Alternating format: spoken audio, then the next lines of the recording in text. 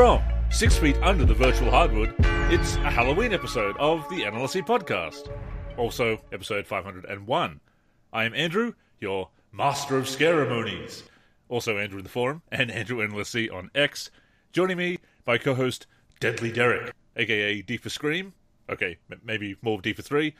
D for 3 in our forum, and D for 3G, and D for 384 on X. Derek, what dark and twisted horrors... Alright, what's new this week? Well, Andrew, I was able to celebrate Halloween through the NLSC Top 10 Plays of the Week. And fortunately for us, just like every week, the community came through with just some awesome highlights from video games, past and present. And I was able to have fun with that Top 10. I was able to put it to some really, really fun, upbeat Halloween music. I was able to do Halloween themes within the top 10 in relation to transition screens, ghosts in the background. And I was able to give a jack-o'-lantern head to the NLSC quote-unquote Jumpman logo. And it was a lot of fun to put that together. And I loved seeing those highlights from, official 2K Mac from NBA 2K4 with Michael Jordan. A highlight submitted at B-Ball Video Games from Michael Jordan, Chaos in the Windy City, which has never been in the top 10 before, Andrew. Unique. It's really nice to see that. Very unique. You had a highlight in there from NBA Jam on Fire edition using Headless Hank, a headless skeleton, and he actually breaks the backboard in that highlight, and it's phenomenal. And just so many good highlights from the community. It was really fun to kind of, celebrate Halloween through the NLSC and with community involvement. Because honestly, this holiday, I haven't celebrated Halloween, I don't think, since I was a kid, Andrew. So being able to get my kicks through the NLSC this way was awesome. No, it is cool. And look, Halloween it's not as big here in Australia. Some people are not that fond of it because they see it as more of an American thing, which of course it is, but I've always thought it's a fun idea. Of course, I grew up with The Simpsons, and The Simpsons have their Halloween special, Treehouse of Horror, every single year as well, so I don't mind the spooky season myself. And hey, it's an excuse to wear costumes and eat lollies, or candy, as you would call it. So yeah, I'm fine with it, and it's fun to do content like that, to have themed content when the holidays roll around. Right, and when Christmas comes up, we obviously have a Christmas top 10. Absolutely, as well, yeah. Like a holiday special there. So I look forward to putting that together and getting all the highlights from the community. However, I wanted to ask you, Andrew. So I've been watching a ton of NBA TV, throughout the preseason, now in the regular season. So I've been catching a lot of games, more than I've caught in years this early on. So I wanted to ask, how much are you watching the NBA so far this season? And what are your thoughts of the early regular season action that you've been able to witness? I have caught a couple of games, and it's been my intention this year. I've been a bit slack in recent years. I've not enjoyed the game as much. We've talked about this before, obviously, that I don't enjoy the current style as much as, even as much as I did 6, 7, 8 years ago, I suppose. Certainly going back at least 10 years. It's not just about 90s nostalgia, people. But I've decided, what, I do want to give it more of a chance. I want to watch the current NBA, whether I think it's as good as the era that I grew up watching, we grew up watching, is immaterial. I do want to watch it. I do want to be able to comment on it. I do want to be able to enjoy it as much as possible. So I am giving it a go, and have watched a few games. I saw Wembanyama's debut game, his first ever NBA bucket, official NBA bucket, obviously, because the preseason doesn't count towards career stats, as we all know. And, that was entertaining to watch. I actually really enjoyed that back-and-forth game between the Spurs and the Mavericks. And the battle between Wemby and Derek Lively, I'm looking forward to seeing more of that in Spurs versus Mavericks clashes. I thought that was a really fun game, and I really liked that idea of two modern big men, having a rivalry, possibly. Derek Lively was impressive in that game. Incredibly active. The first couple passes that were thrown to him from Doncic, they just kind of slipped through his hands, or they went over his head because he wasn't expecting them. And you got to expect that with young players playing with players like Luka Doncic. It's the same type of thing as if, a young player had to jump on the team and play with, LeBron for the first time, or with even, you go back like Jason Williams, the players that throw passes that you don't expect. So he had a little bit of a rough start in that game based on the ability to read when Doncic was going to throw him the ball. But then he got comfortable soon after, and he was catching lobs and throwing it down. He was catching the ball in traffic and finishing in traffic. He was just incredibly active. And I was really impressed because his fit on that team almost reminds me a little bit of Time Lord, Rob Williams' fit when he was healthy playing with the Celtics, somebody who is, a lob threat, who's going to be incredibly active around the rim, who's going to be contesting everything. So if he can stay healthy, like Rob Williams couldn't, he, could be incredibly effective for that Mavericks team. And he's also the perfect type of player for a Luka Doncic, to be put beside Doncic. Sure. And the reason is, and not just Doncic, but also Kyrie Irving. Why? Because Derek Lively doesn't demand the ball, right? So like a player like that can do all the hustle work. They can be a glass cleaner. They can, be a lob threat and all of that stuff. And they can be incredibly impactful for their team. If you want to give an example of that, who didn't need the ball for the Cavs when they won the championship, Andrew? Tristan Thompson, right? Absolutely. But what was he for them? Cleanup guy.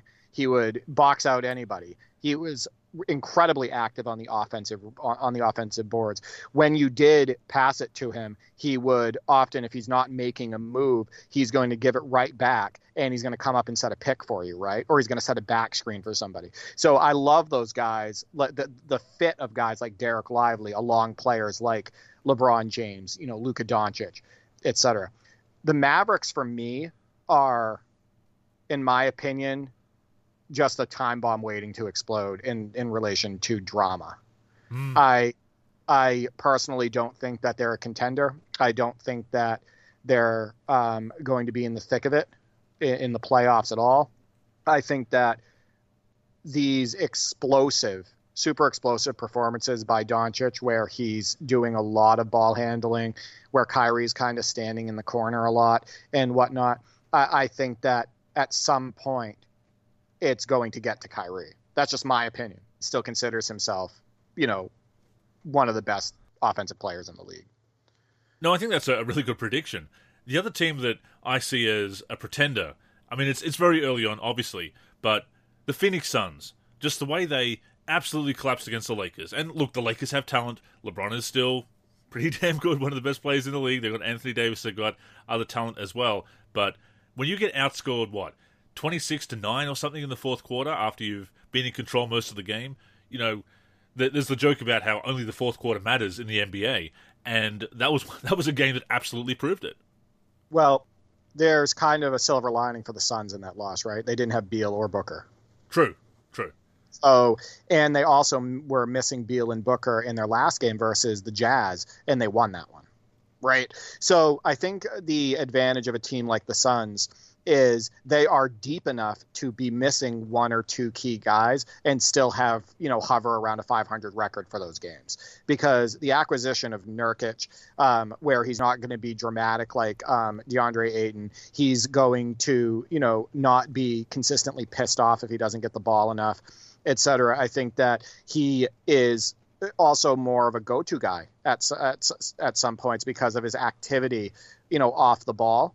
On offense, I think you can go to him more. I think that Nurkic is a great fit for that Suns team and one of the most underrated offseason acquisitions. And I think that Eric Gordon, you saw it in the last game, or you at least saw the highlights or the box score.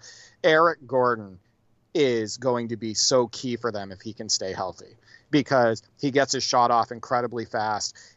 He needs no time, no blue sky. And in a league where teams are shooting 35 or 40 threes per game, sometimes more. There was one game where over 100 threes went up.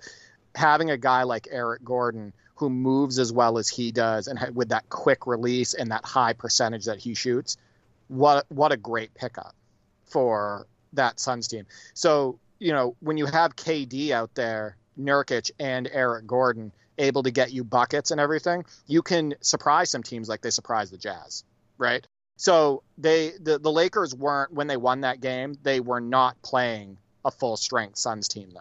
That's a fair call. That's a fair call. I did think when in the season opener, of course, they did beat the Warriors in that game, but at the same time, I thought that at times, and again, Beal wasn't playing in that game, so they're not at full strength as yet. So again, it's early. Maybe I'm just throwing out a bold prediction, but I don't know. I can just see them being the team that looks pretty good during the regular season, but then come the playoffs, they're second round fodder, kind of like they've been. With the Chris Paul Suns, of course, they did make the finals and 2 wins away from the championship, so maybe that's a bit unfair. But I don't know. I see them as a great regular season team, and they're not really getting that far in the playoffs or coming up short. I mean, Western Conference Finals is still an impressive effort, but below expectations, obviously, when you've got a player like Kevin Durant still in his prime. But no, I mean, we'll see. It is early on. As far as my favorite team, the Chicago Bulls, I'm not very optimistic, Derek. I see another disappointing year. I mean, Zach LaVine went off for 51 points in a loss the other night against the Pistons. But I don't trust Billy Donovan as a coach at this point. I don't think he's been able to get the most out of players like Markkanen a few years ago, and look what Markkanen is doing now. And Pat Williams, look, I don't know. Is he a bust? Is he? Andrew would not give Pat Williams a super max of $200 million. And how terrible has he started the season after he made that comment? He made the comment. He goes, I think he said something along the lines of he's seeking a super max and, of around $200 million. And I think he's had like 8 points, 3 points, and 0 points. Yeah. Is that what it is? The first 3 games? Yeah. Look, at this point, am I going to say that there's no chance that it's the offense, that it's Billy Donovan? I can't say that. But, it's been a couple of years now. I know he's also had some injuries, but this is a guy who was a sixth man in college, and that doesn't necessarily mean that he's not going to make it at the NBA level. Remember, Dana Barros led the NCAA in scoring, I believe, or his conference in scoring, coming off the bench in college, and he was a fine NBA player, one-time All-Star even. But I'm just not confident about Pat Williams now. Yeah, I've never been that impressed with him. But these players who are not proven winners, who have not put up big numbers, all of that stuff, seeking this big money is just just another problem with the current product, right? And it should be 99 overall in 2K as well. No, you shouldn't. But I guess Patrick Williams saw Dylan Brooks get $80 million, and he was like, "Man, that's payday for me. It's got to be, right? Yeah, like, I got to make more than that." But yeah, I want to go back really quick to the Suns. You talked about them being a great regular season team. At full strength, one thing that hurts them is having too many people who want the ball, right? And not just want the ball, but want the ball to make something happen in the scoring column. Yeah. And I watched the Jazz game the other night, and they were consistently posting up Durant in the high post, in the low post, which was causing double teams. And they were while they were double teaming Durant, it was leaving people like Eric Gordon open for threes. It was leaving their shooters open. But when Beal and Booker are back and that team is fully healthy, how many times do you think Kevin Durant is actually going to get the ball in the high post and the low post? I don't think they're going to look for it as much, right? Yeah. Now, Booker's going to want to go one-on-one more. Beal's going to want the ball more. They're going to feel the need to more evenly distribute to those 3 players in order to, keep everybody happy and keep them involved. So sometimes teams can look better when they're missing key guys, kind of like the Suns did the other night against Utah. About your Bulls, I mean, it's about blow-up time, isn't it?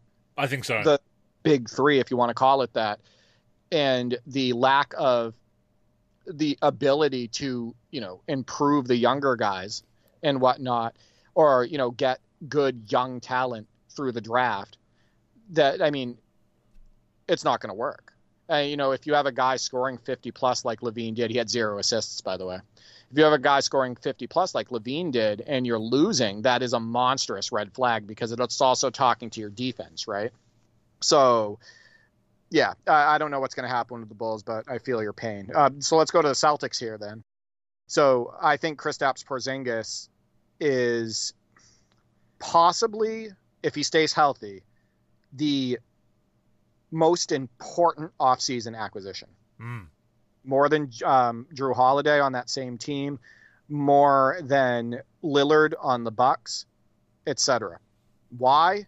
because Kristaps Porzingis is absolutely perfect for that system, for Mazzulla ball. Mazzulla is incredibly modern as a coach. He wants to, have shooters behind the 3-point line. Now he has a 7-3 one, right? And Kristaps Porzingis operates in all of the places that Joe Mazzulla wants him to be. Like, that's the way he wants to run his offense. And in those games, in the past where Al Horford tired out, where he couldn't get more than 5 rebounds, where he wasn't leaving the floor, where oftentimes he even looked like he was outsized as a result, etc., Kristaps Porzingis makes that problem go away. Now, the biggest thing with him, obviously, because he's had an injury history, is can he stay healthy, right? Now, Drew Holiday is a massive upgrade at the guard position over Marcus Smart. The combination of Drew Holiday and Derek White just gives them a steady, balanced, confident backcourt, right? Because I never thought Marcus Smart was a point guard, Andrew. I never thought he was a great ball handler. I never thought he was a great passer. I think sometimes he dribbled too deep into the shot clock. Sometimes he would start the offense way too far away from the basket, etc. So the fact that they have a more mature, balanced backcourt that plays the point guard, that can play the point guard position the right way, and they don't lose anything defensively, because Drew Holiday is an amazing defender and Derek White is an underrated one. Like, I think that they got better in the backcourt, they got better in the front court, and if they're going to win a title, Andrew, I think it's this year. Like, this, in my opinion, is the best group to do it. I mean, they were in the conference finals last year with a team that's not as well rounded, as well put together as this one. So you certainly have to put them in the mix. And look, I'm going to put the Denver Nuggets out there as a strong possibility to repeat. I think a lot of people wanted to write them off. They look good. Jokic was left off the promotional graphics, so that's how much respect they're getting from the networks. But people overlooked them last year, and how many defending champions like that get overlooked? I think it's disrespectful, but I would definitely put them in the mix. And I agree, having that stability in the backcourt, having a great floor leader. Smart, as you said, was kind of a point guard out of necessity rather than it really being his true skill set. Or certainly a playmaking floor leader point guard anyway. But no, they're looking good, a lot better than my Bulls, to say the least. And as for the games, look, I have enjoyed the games I've watched so far. I'm still bothered. I'll always be bothered by the unnecessary amount of threes, just jacking up threes and missing them, and then missing easy layups at the rim with very little defense, very little physicality. It's kind of like, really? You can't finish that? You're an NBA player. But at the same time, I saw some good action, and I am trying to be more positive, more optimistic about this year. And I want to at least catch 2 or 3 games a week. There's more than that. I have access to watch more than 2 to 3 games a week, but I want to make that the minimum at least. I'm making an effort to watch this year. Yeah, I've watched more than I have in past years at the beginning of the season, and I've been thoroughly impressed with the effort so far. The effort from the stars, the role players, and the bench warmers. I think that the game is being played as fast as it has in the past, but it feels to me, watching it, that there's more effort to, stop players at the rim. I see more rim contests. I see more physicality. I see the refs allowing a bit more physicality as well. And I think that that's much needed for the game, because basketball has always been a physical sport, and it's always been fun as a physical sport. And they've been trying to take that out over the recent years. Before we go on, a reminder that the NLSC podcast comes out every week on the NLSC, NBA-live.com, as well as our YouTube channel. We're also on Spotify, Apple Podcasts, and other podcast apps. If you're listening on any of those apps, we'd greatly appreciate a review. To keep up with the show and everything we're doing with basketball gaming in general, connect with us on social media. On Twitter and Facebook, we are the NLSC. We also have an Instagram, NLSC Basketball, and on YouTube, we're youtube.com/NBA Live Series Center. Once again, visit us at NBA-live.com, where in addition to the podcast, you'll also find all of our original content, as well as our forum and modding community.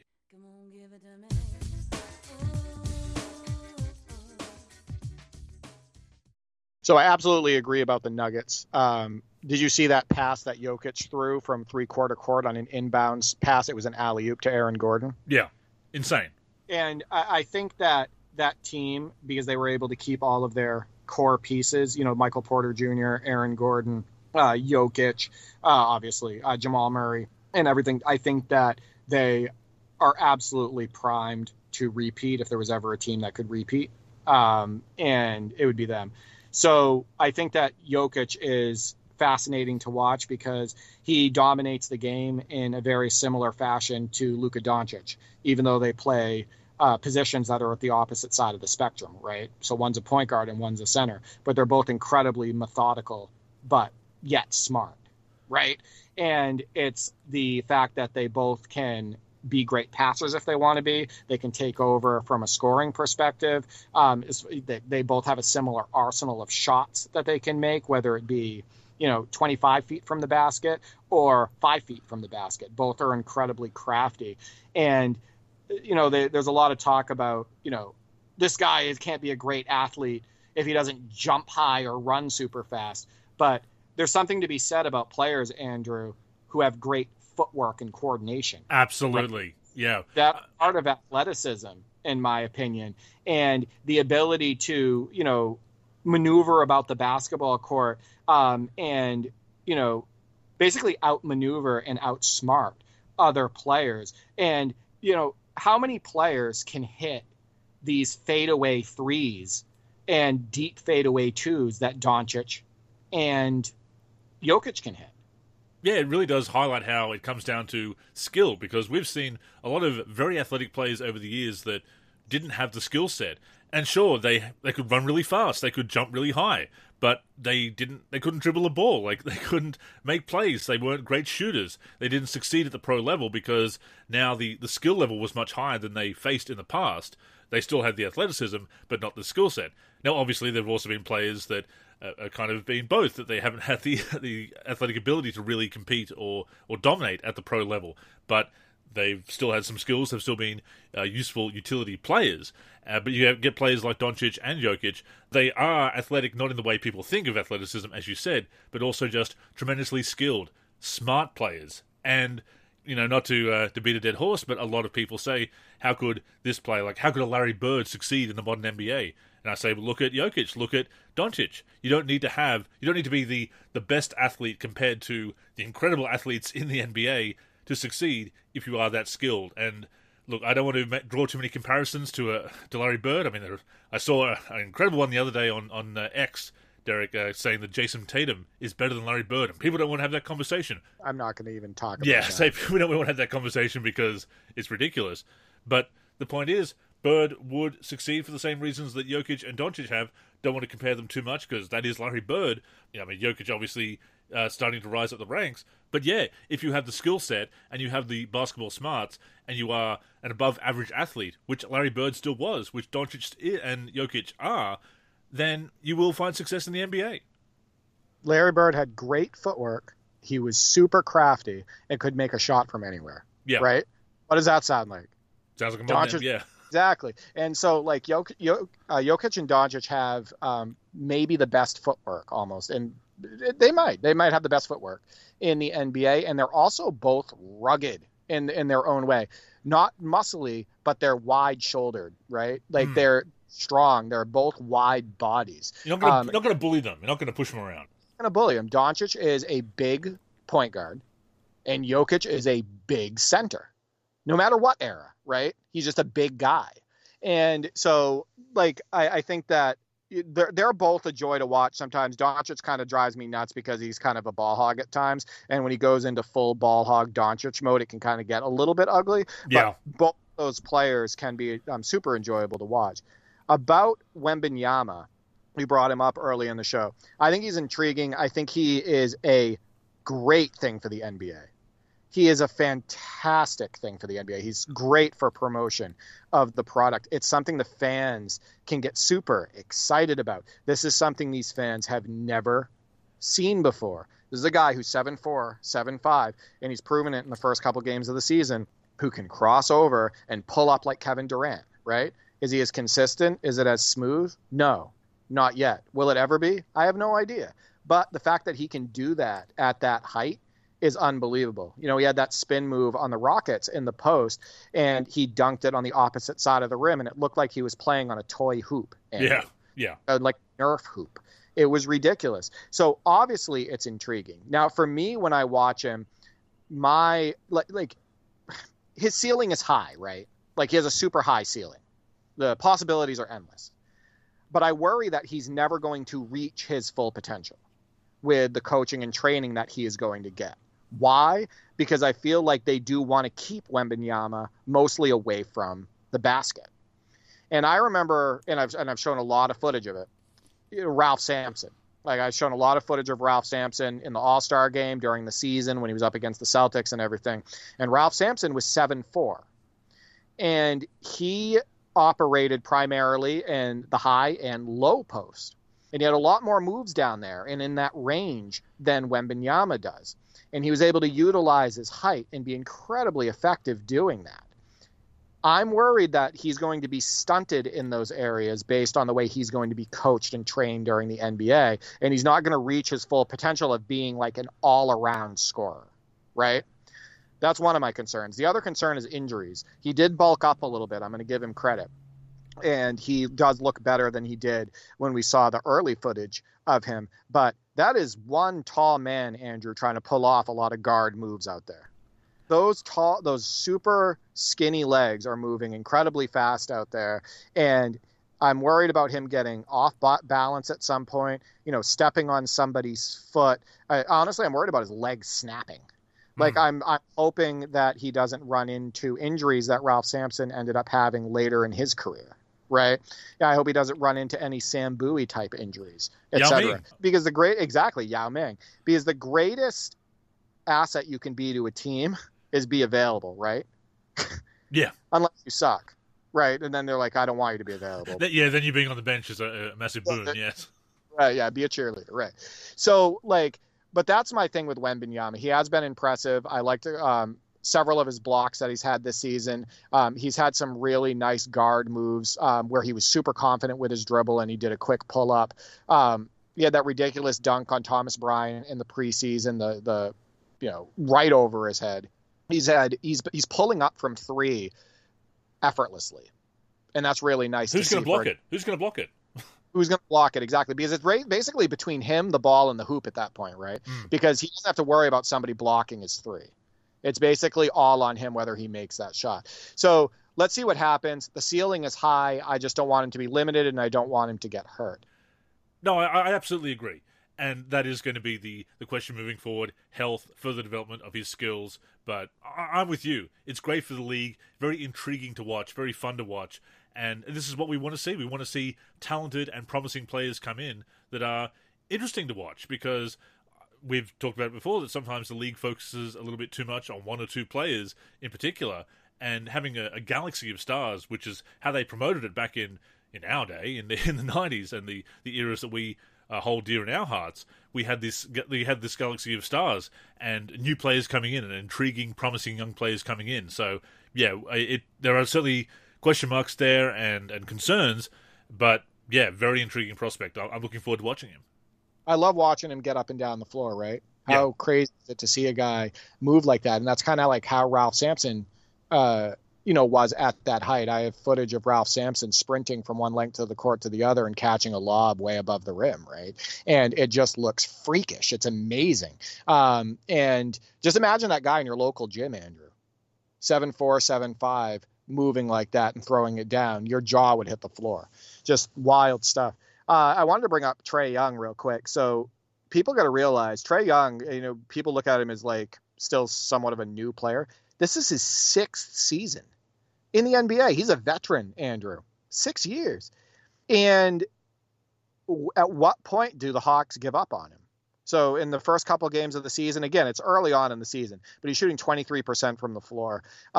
His game doesn't look any different to me. It's a lot of the same stuff. His mechanics look the same and everything. Can you win with Trae Young is, a big question. It didn't work with Trae Young and John Collins, who some people were trying to compare them to like Nash and Stoudemire. I don't even know where the hell that came from, because they're not even close type of thing. But Atlanta, I don't think they're going to get the right pieces around him, and I don't think he can be a leader on a championship contending team, to be completely honest with you. So the Trae Young watch is on, what happens with him. And speaking of John Collins, that Jazz team is sneaky good. With John Collins, Jordan Clarkson, I think they have Taylor Horton-Tucker now playing a decent amount of minutes. They have Lauri Markkanen, a.k.a. Laurie Bird, who I hate that nickname for him, but that's what everybody was calling him last season, who his career has been revitalized after the Bulls almost ruined it, and he's fulfilling his potential, and he's hitting his ceiling, and he's going out there and showing what he can do, at his, 7 feet height. Like, people got to realize how tall these guys are. He's 7 feet tall, and he is just an absolute gunner from the perimeter. That Jazz team is sneaky good, and they're really fun to watch. One of my favorite teams to watch, so I'll try to tune into a bunch of games from them. The Jimmy Butler rest day, Andrew. Already? We got rest days for Jimmy Butler. We've had a few rest days for players around the league already in the first few games of the season. What's your thoughts on that? I think that this needs to be cracked down on even more.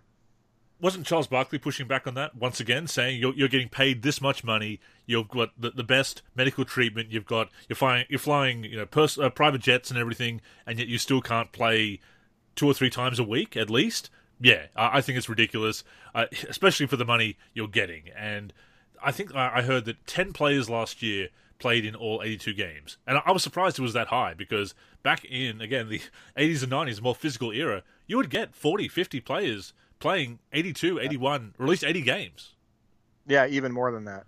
I think I did the math at one point, and I talked about it on Holding Court with D for 3, and the number was actually quite a bit higher than That's that. right, yeah. And the game was pretty physical back then as well. So, no, I'm not a fan of it. Kevin McHale came out in an interview a few years back and said that he thinks it's absolutely insane, which makes sense. I mean, he got fired from the Houston Rockets probably because he was completely against, a lot of the players' attitudes today. I heard that he butted heads with James Harden in practice, and he wanted James Harden to work harder in practice. And, Harden didn't like that. And then, boom, McHale got, let go. So a couple other intriguing teams that are just kind of fun to watch, Andrew. Clippers, it's just always fun to watch Russ play. I think that Westbrook has kind of found new life with the Clippers, a new home. I think that he's going to be instrumental for them to compete. People are talking about that last shot that he took and, Kawhi falling to the floor, but he had no choice but to shoot that in that recent loss that the Clippers had. There was about 1.5 seconds. Even if he had swung the ball to Kawhi, I don't think Kawhi would have been able to get the shot off. And people need to remember that it was Russell Westbrook that rebounded Kawhi Leonard's miss, which enabled Westbrook to take that last second shot. Kawhi Leonard missed the shot right before Westbrook. So I think that he's a good fit next to Kawhi Leonard and Paul George. The three of those guys just need to stay healthy, Andrew. They need to play the majority of the games together. They need to get a feel for one another. They need to get into a rhythm before the postseason starts and then hit the ground running once it does start. So the Clippers I find intriguing. I think that as long as they stay healthy, they'll be in the thick of it. And the Pelicans also, I think Zion looks really good so far this season. Good to see. I think that is good to see. I think he looks quick. He is a nightmare in isolation situations. He's one of the best ISO players in the league, and he doesn't get enough credit for it. He's a mismatch on any given night because of his quickness at his size. Once he gets you on his hip, he is so strong. You're riding him to the hoop, right? He has really quick flick shots at the rim. He finishes in traffic constantly. I think that if he stays healthy, Ingram stays confident and healthy, they have a good big in Valanciunas. If CJ is out there, etc., they have a very gifted offensive team. Now, they need to buy into the defensive end as well, and Zion needs to fulfill that want that he mentioned when he was coming into the league, where he said that what he admired most about Michael Jordan was his defense, right? Zion said he wanted to be one of the best defensive players in the league, and I just haven't seen that from him on an NBA floor. I haven't seen the same drive he has on the offensive end on the defensive end. So the Pelicans are fun to watch on any night. And then obviously the Bucks. The Bucks are interesting. I think that the fact that they were able to get Lillard and still hang on to Middleton and Lopez, core championship players, and Pat Connaughton, who moved into a starting role last season and is starting again this season. I think that even if Lillard does go down at some point, or they take quote unquote rest days, they have enough to stay 500 or above because of that core, right? Because of that experience and whatnot. So the Bucks are going to be interesting. Do I think that they're a championship team? Not really. I'm not 100% convinced yet. I'm not really a fan of a star in his prime like Greek Freak, who said that it's Lillard's team. I know that's probably a confidence boost for Lillard, but you're the Greek Freak, right? You have an NBA champion. You're a Finals MVP, yeah. You're a Finals MVP. If he hands the keys too much to Lillard, who hasn't pulled through in the playoffs in the past, if he defers too much, that could hurt that team, right? So it's that duo, in my opinion, is still up in the air. But we've done a lot of talking about the NBA this year. I will say I've been enjoying it for the most part, Andrew. I think that the play style has been still a little concerning because you're still getting the 80 to 93s going up, both teams combined each game. Sometimes it does seem like a 3-point fest. I'd like to see more work in the high post. I'd like to see more teams utilizing mismatches. I'd like to see, more post work, etc. But I think what's making me watch more games this season so far is the balance of the league, number one. Number two, just the overall effort. I just feel like a lot more effort on both sides of the ball, and it does make it, more exciting. It does, and I'm glad to see it. As I said, I'm going to give it a go. I'll give it more of a chance this year and push aside that cynicism and focus on the players I enjoy watching, the teams I enjoy watching. Obviously, going to be cheering on the Bulls, but not feeling optimistic about their chances with the way things are shaping up, early as it may be. But we're seeing more of the same as previous years. But a lot of intriguing stories around the league. There is definitely talent in the league. And you know what? As much as the All-Star game has gone down the toilet, quite frankly, I am glad to see that the East versus West format and that is back, and that the Elam format is gone. There was no need for any of that. Ridiculous. Absolutely ridiculous they ever went away from the East-West format. The drafting and the random teams, etc., in my opinion, gimmicky. Just wasn't entertaining at all. Gimmicky. One thing that was cool that they used to do with the East and West is, they would give the winning team, obviously, a prize, like a money prize, and then donation to charity and stuff like that. I think that's just the way it should always be, right? Like East, West, give them something to play for. Best players representing both conferences. The donation portion of it. The community involvement portion of it, and then give them obviously some monetization as well in order to make them play harder. Like I think that's the perfect game, for All-Star break. So we're feeling a bit more optimistic about things. Well, we're definitely diving into the NBA with a bit more enthusiasm this year. But you put out the question to the community about how other people are feeling about the NBA so far this year.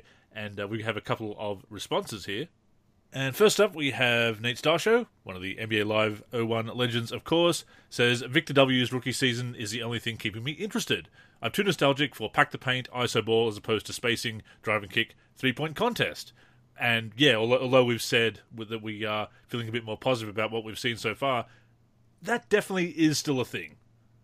Oh, no, 100%. I think that, in my opinion, the best basketball I've ever watched is watching videos on YouTube of 80s hoops. I love the 80s NBA. I loved how it was incredibly fast paced, but also at the same time, they utilized the mid range, the high post, the low post, etc., constant rim running, etc. Like the ball movement, just amazing in the 80s. Touch passes, give and goes, a lot of screen setting, etc. Like 80s, 90s, and early mid 2000s are all just absolutely a pleasure to watch for me from a basketball perspective, and not just at the pro level, but also at the college level. And Nate, it's funny how that works because, I know you play in rec leagues. I'm in a rec league currently, and it's 18 plus, so it's like an all ages league. And the style that they're playing in the NBA has absolutely infiltrated rec league. So it's even affecting how I view and enjoy playing real basketball, which is insane. I just watched a game today between two teams, and very little defense overall played. And it was just like 3-pointers on every other possession, and sometimes just on consecutive possessions, and with barely any ball movement. It was usually just one pass to a wing and a three, or the guy dribbling up the court was firing from three. So that play style that you don't enjoy, that overall I don't enjoy, that Andrew doesn't enjoy, it's infiltrating rec leagues, and it sucks. And not surprisingly, the other Live 1 legend, Roger Ward, has similar thoughts. Says, I still enjoy watching my Cavs. They're a likeable team with tremendous upside. I watch the 10-minute highlight packages on YouTube most days of other teams. I don't enjoy watching 40-plus threes a game, no defense, and tons of traveling, though. Yeah, the traveling and the carrying is crazy this year. It feels like they're letting players get away with more than ever. Is this the N1 mixtape tour, or what? Well, at least in the end, I feel like there was actually less carrying and traveling in the N1 mix tour. Possibly, yeah. But you'll see a player do, like, quote unquote, a hesitation dribble, and he's like dancing around with his feet while he's doing it. And then he'll take one dribble forward, and then he'll take like 3 steps to the hoop, and they'll be like, oh, well, the first step's a gather step, but it looks like he traveled from the 3-point line all the way to the hoop, right? Like, that's a big gather. Huge gather. But the players know how to take advantage of it, and they utilize it, as part of their main play package, like the way they play and whatnot. So no, I definitely agree with that. The Cavs are an interesting team. I think that the development of Evan Mobley alongside players like Donovan Mitchell is incredibly intriguing. I'd like to see Evan Mobley fulfill his potential. He is a long player. Like, his wingspan is crazy. He had a dunk the other night where he looked like Stretch Armstrong out there. And when you have that wingspan combined with athleticism and a decent touch, you can be super deadly, especially around a player like Donovan Mitchell, who kind of gets in between the seams and can kind of help you out, as a playmaker. So that team, I do think that the Cavs are an interesting team. And next up we have the Light King. Steve says, the games have been pretty good so far. My paces are deep. They should be playoff bound. Wemby has been impressive keeping the Spurs in games. His development is going to be crazy to witness. And I think we're all watching Wemby. I got to say something about Tyrese Halliburton real quick. So Tyrese Halliburton is a 6'5" point guard, right? Magic Johnson was a 6'9" point guard. Have you seen Tyrese Halliburton shoot the ball, Andrew? It's almost exactly like Magic Johnson. They have a very, very, very similar shot. They're both like one hand kind of just like under the ball, kind of pushing it from like their chin area, right? Like their chin nose area. And they even have their feet set similarly. And I just remember reading things about people saying how Magic, which he wasn't, he ended up being a very good 3-point shooter like later in his career, how Magic wasn't a good shooter, or that his shot was too slow or low and that he wouldn't be able to like get it off as much today. Meanwhile, I'm watching Tyrese Halliburton, 4 inches shorter than Magic, with basically the same shot, shoot 40. Last year he shot 40% from 3 on 7.2 attempts per game. Like, if you're going to critique like players from the past, like, you better be able to have something to back it up, right? Yeah. And like, I can point to many cases where players have shots where they're shorter than Magic Johnson. They release it slower than Magic Johnson. They often have a lower release than Magic Johnson, and they're getting off shots with no issues and whatnot. That Pacers team is interesting. I think Tyrese Halliburton somehow is still on like a revenge tour, because he's very confident about his game and still feels like he doesn't get the credit he deserves. Remember the comments from Wally Zerbiak, who he said that Tyrese Halliburton was basically like a pretend all-star, like he was a pretend star, like that he wasn't like a great player, etc. And then Tyrese Halliburton ended up making the all-star team and whatnot. And then he also had that trade from the Kings I feel like Tyrese Halliburton is on this continuing revenge tour based on all this stuff that's been said about him and that's happened in the past. I mean, I like to see a player motivated. I mean, you and I are Michael Jordan fans. We certainly know what it's like to see a player take things personally. And, to be motivated and to try and shut up the haters, that is legitimate motivation. Yeah, exactly. I think that, if you have that quote unquote dog in you, Andrew, is what they call it. If you have that dog in you, if you have that fire in you, and you hear something like that from a commentator or from a coach or from another player, etc., it's only more fuel for the fire, and you're going to come back better than ever. I think you'll come out of it even a better player. So that is cool to see. And heading over to our Facebook page now, Lowell says, it's still too early to root for a team, but I'll say Denver, and hopefully they shut down the chatters against them. It would also be nice to see a healthy Clippers team. And yeah, it goes back to what we said, that the Nuggets are not getting enough respect as a defending champion. And once again, Derek, shutting up the haters, shutting up the critics. Unbelievable that you can be an underdog in such a big way when you just won a championship, right?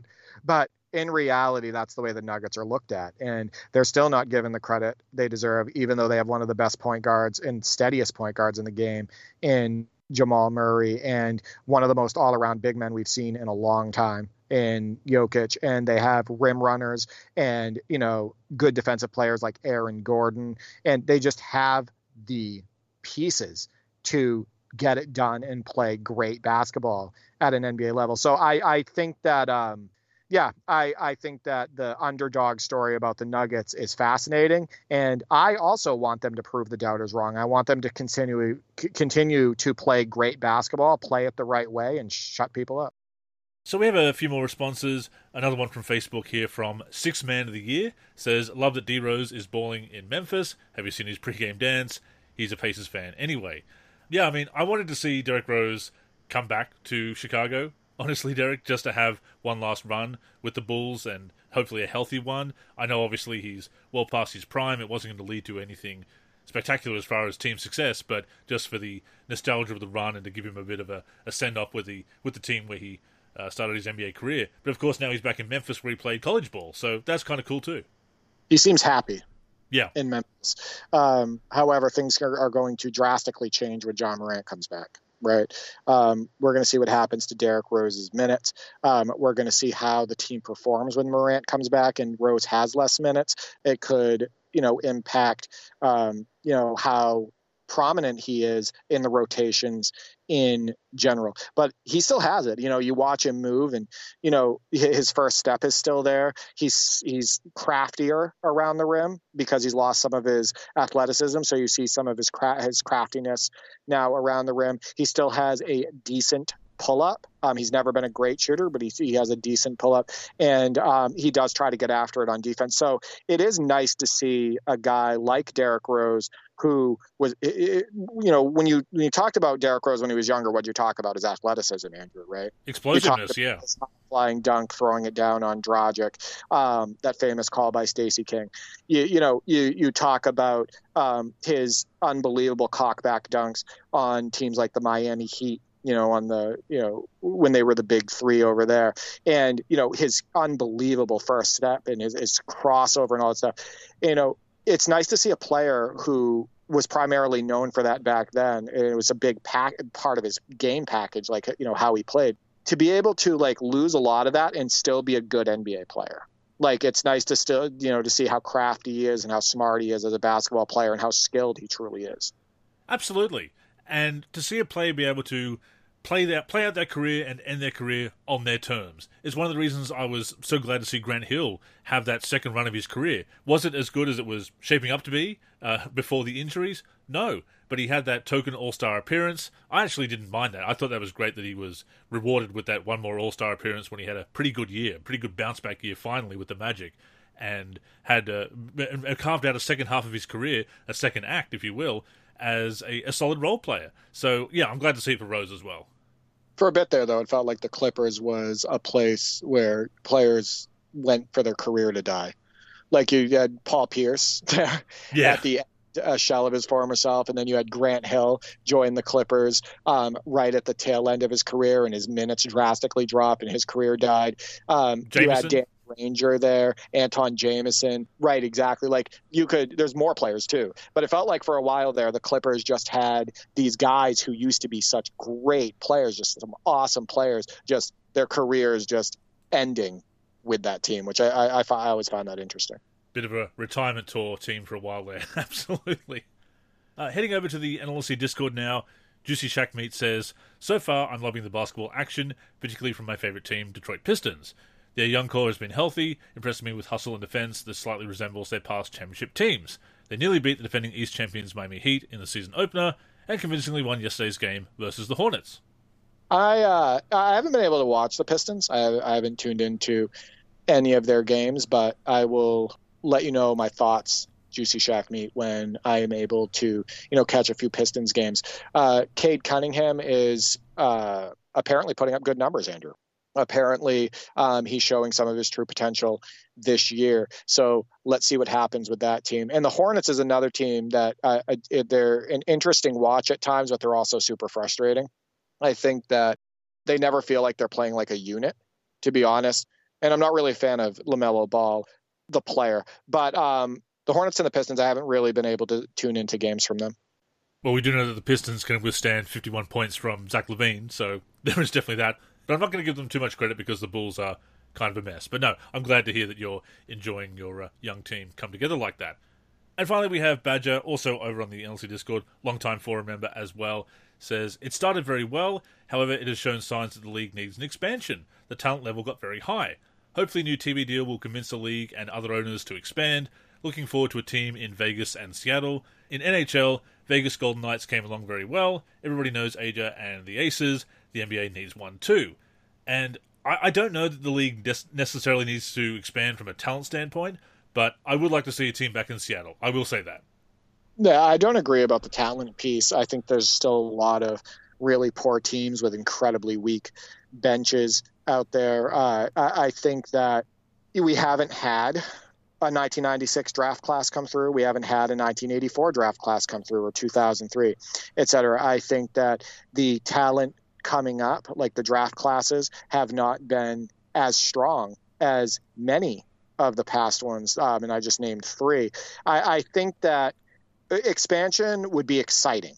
I think it would be exciting for the fans of the NBA, for fans of basketball, to see a new team, new colors, a new floor, all of that stuff. Just kind of like a bunch of players put together to see how they perform, all of that stuff. Like, I do think it would be exciting, and I do think it's coming. But as far as from a talent perspective, I don't agree with that piece. But thank you to everybody who responded to that. It's nice to hear that other people are enjoying the NBA, Derek, and looking forward to this season. But I think a lot of us longtime fans do have those concerns about the style. That's probably not going anywhere. But, as you said, the effort is there early on, and that hasn't always been there in the regular season. So I'm glad to see it. We'll see how the in-season tournament works out. Glad to hear about the All-Star game going back to its traditional format. And, once again, I want to approach this season with a bit more of an open mind, a bit more optimism, and see how it goes. Yeah, effort can make up for a lot of poor aspects of a basketball game, right? Like, I think that effort, seeing players really go at each other, both teams competing at an incredibly high level, that can be entertaining in itself. Remember people, like Andrew and I come from a time where we would be unbelievably entertained and on the edge of our seat of a playoff game that ended in like a final score of 82-80, right? Yes. 78-74.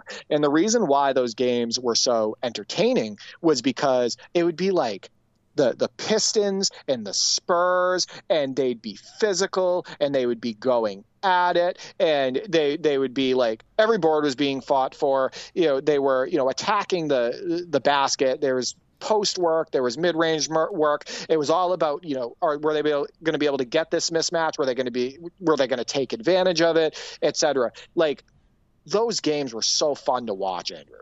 Right? That's why the 2005 finals, which is what I just talked about, Pistons and Spurs, was so entertaining. Both of those teams, just the competitive nature of that finals was unreal. People talk about Pistons Lakers, but that Pistons Spurs finals was just unbelievable. Right? So, yeah, I think effort can make up for a lot. Well, people focus on the low scores without looking at the pace of the game, obviously, but also the defense, the physicality, the effort that every bucket felt earned. Well, I say every bucket. Certainly there were easy ones as well here and there. But when you do have that dedication to defense, when you do have the rules that allow that kind of hard-nosed, tough defense, then there's more meaning because the players have overcome great defense to the score. It has been a case of great defense, better offense. But yeah, effort absolutely matters. Think about this, people. Which is more exciting? A wide open dunk or a dunk on someone's head? Why is the dunk on someone's head more fun to watch? Why is it more impressive? Why is it more exciting? Why are they posters? Right, exactly. Why do they make better posters? Exactly.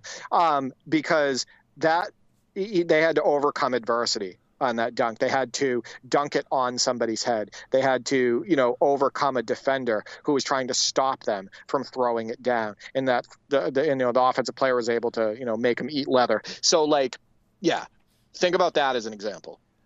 And before we wrap up this week's show, obviously had a lot of fun talking about real basketball this week, but just to touch on basketball gaming, obviously we do play basketball games. That is what we're all about here at the NLSC. It is the Halloween special, Derek. What are some of your favorite horror themes in basketball games? There's been a few cheat codes and so forth that unlock spooky decorations and so forth. So do you have any favorite horror elements on the virtual hardwood? Not really. I think that, honestly, what you brought forward on NBA Jam on Fire Edition with the skeletons roaming the court and, Headless Hank throwing it down and all that stuff, I think that stands out as awesome. And obviously the graphics in that game, because they're the PS3 gen, it really stands out and is super unique. I will say that in last year's top 10, submitted by Hangtime HMA, there was a highlight from NBA Live 98 where the aliens were out there playing, right? Like it's a 5 aliens. And that is one of my favorite themes in video games because I think it looks really cool in that game. And it's fun to, move the ball around with the aliens and throw it down with them and, shoot outside shots and all of that stuff. So, those are two of my favorite. And that's what I love about old games, those traditional codes where you could unlock something crazy. It wasn't the core part of the gameplay, but it was that extra that was fun to read about in a magazine or online and then punch in that code and find it. And there are the aliens in Live 98 PS1. There's also a clown outfit as well you can unlock, and also a teddy bear, which is not so scary, obviously, except for that new Winnie the Pooh movie, but we don't need to go into that. But I watched. No, I need to go into that. I just want to let people know the Winnie the Pooh horror movie. Oh, Blood and Honey, yeah. I watched it the other night, Andrew. Yeah. It's exactly what I was expecting. And it was bad. It was not a good movie. But I will say this, I was entertained throughout. I was entertained through the beginning to the end of Winnie the Pooh, Blood and Honey. But it's not, I will say again, it's not a good movie. Not recommended at the same time? Enjoyed it, but not recommended? Exactly. So apart from that, I would have to agree that things like the Skeleton Crew and NBA Jam on Fire Edition are definitely fun. But I also wanted to bring up a game from the Sega Master System that was released in Europe, Australia, Canada, Mexico, and Brazil, called Basketball Nightmare. Have you heard of this one? I have not. So this is a basketball game, as I said, for the Master System, the 8-bit Sega Master System. The player is a captain of the hometown basketball team. And I'm reading off the synopsis from Wikipedia here. Before he can prepare his team to win the All-American tournament, he starts to have strange dreams about playing basketball in exotic locations against exotic creatures. And there's a cemetery court going against werewolves and vampires and other such horror characters like that. And these are the weird kind of basketball games and video games that were made in our childhood. And we talked about the lack of basketball games a couple of episodes ago. And yeah, these are the kinds of things that we're missing out on. Are they necessarily the best games? No, but they're very memorable. If you played them growing up, you do remember them. I didn't play this one growing up, but I did find out about it. Check it out on YouTube. It's kind of crazy. Kind of like Winnie the Pooh, Blood and Honey, right? Memorable, but not great. There you go. Yeah. No, I love little nuggets like that. I think that you're making me want to check out a cheat code website, Andrew. You're making me want to put on NBA Jam and unlock some secret characters. You're making me want to see if there's any cheat codes out there for other basketball games that I love, in order, or, you know, played in the past, and see if there's any, you know, Halloween themed or any other theme, you know, that would be enjoyable to play. But no, I had never heard of that. Definitely check it out on YouTube. It's, as I say, it's kind of crazy to see, but a creative concept. And again, that is something that we don't see as much of in games these days. It's still there, obviously, but I think a lot of developers and publishers want to go very safe with their properties these days. Understandably so, but at the same time, outside of the indie scene, you don't necessarily see that creativity. But again, another idea for an indie basketball game, something wacky and crazy like that, like a Dunk Lords. Are you volunteering, Andrew? To create one? Yeah. Are you volunteering, you know, to open up Unreal Engine or Unity and get the ball rolling? No, I'd rather sit here and criticize other people for not doing it while being lazy myself. There we go. We're in the same boat. Sounds good. But with that being said, that has brought us to the end of this week's show. As always, we thank you for tuning in and invite you to join us again next week and every week, either on the NLSC, nb-live.com, our YouTube channel, or your podcast app of choice. In the meantime, please connect with us on social media. That's where you can get in touch with us. And of course, stay up to date with all of our content. So Derek, go ahead and log the handles. Hey, you can reach me on X at D43G and at D4384. I'm on the NLSC, D43, and on YouTube, D43. I am Andrew in the forum, Andrew NLSC on X. The NLSC is on X and Facebook at the NLSC. We're also NLSC Basketball on Instagram and Threads. We're on YouTube at youtube.com/NBA Live Series Center. And of course, keep a look to the NLSC itself, nb-live.com, for everything we do for basketball video games. So, thank you once again for tuning in, and until next time, I'm Andrew. And I'm Derek. Go get buckets, everyone.